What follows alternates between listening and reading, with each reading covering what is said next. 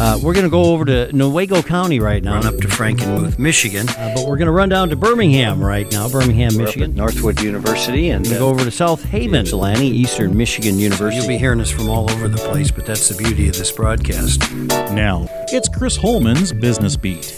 And welcome back to the Michigan Business Beat, brought to you on the Michigan Business Network. I'm Chris Holman in our downtown studios, and we're actually going crosstown here. We're going to spend a little bit of time with President, CEO, and EOS visionary for ASK, Mike Maddox. Mike, how you doing?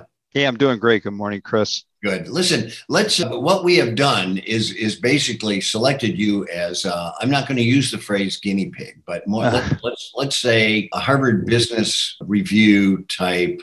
Look at this and see what happened. And so this is about a merger. If you would take 30 seconds and bring everybody up to date on how we set the stage. Sure. Yeah. So kind of a case study. Yeah. No, ASK has been in business for 30 years. And this year on April 1st, we merged with two other very successful companies who we have known and worked with for an extended period of time. A company called Convergence in Portland, Oregon, and a company called Grade A in Ottawa, Ontario. Together, our goal is to be the first people-centered, people-centric, nationwide managed IT, managed security provider. So we have a very aggressive growth path, and we are excited for the future. Wow. Okay, so now we're back to the series. How is it going? It's going really, really well. I mean, there's a lot to do. As you can imagine, you take three different companies with three different, systems, three different, operational procedures, and you put them all together. And so there's a lot to do in that environment. But, what's driving us and what's keeping us intact and what's making it work is the shared core values. We view the world the same way. We view how you treat your staff and how you treat your employees and how you treat your customers the same way. We believe in the same core principles. So those things are propelling us. I mean, and motivating us.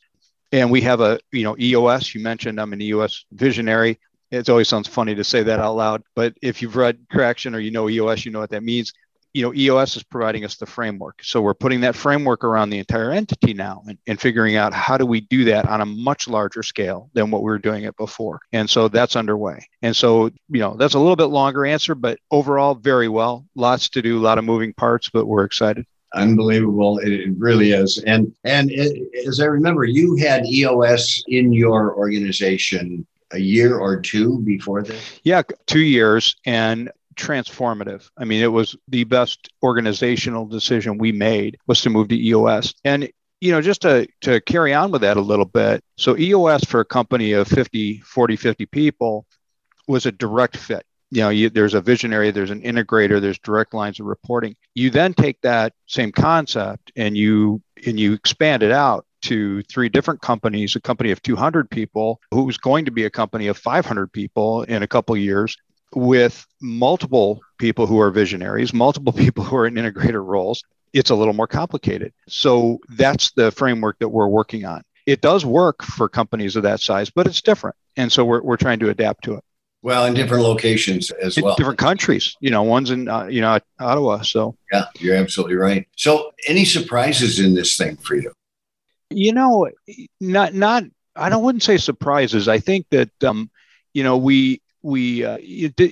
lot of things have to go back to some of the tools that come right out of EOS to continue that theme. With the amount of work that has to be done, you find yourself being drawn into areas that are maybe not your core area of what you enjoy and love to do and are good at. One of the tools in EOS is called Delegate to Elevate, which is an exercise you go through where you sit down and you identify, how am I spending my time and what am I working on? And am I really spending my time on things that I'm great at and that I love to do? And, if not, can somebody else do this better, or do they love to do it?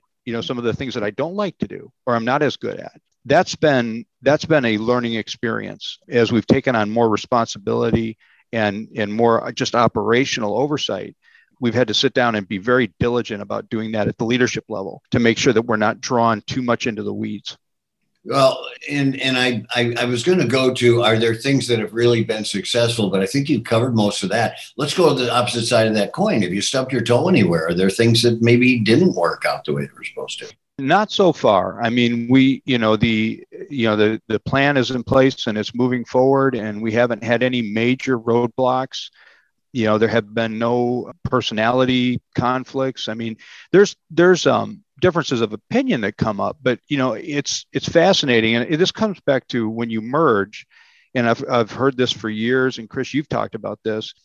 If you don't have alignment on your core values, on your culture, it's really difficult. We do. And so when there's differences of opinion, they're never born out of selfish interest. There's always a motivation to do what's best for the company on both sides. So it's just a matter of building the communication structure. Trust gets built over time. So there is, I guess that would be one thing I would point to is as we get to know each other in a larger entity, we're building trust. I mean, you can't just flip the switch, at the higher levels of the organization, we had that already, but operationally at the middle levels, that didn't exist yet. Michael, this is certainly an arduous task, but it is fascinating to watch, and we want to thank you for sharing. Next time, I think we want to talk a little bit about the communication, especially at the upper levels. When you've got two countries involved in three huge separations of locations, you guys have to be communicating often, and we want to cover that a little bit next time. Mike Maddox, the visionary, EOS visionary at ASK, also the president, by the way. Thanks for being with us, buddy. Thanks, Chris. All right, we're going to take a break, but we will be right back on the Michigan Business Beat on the Michigan Business Network. I'm Chris Holman.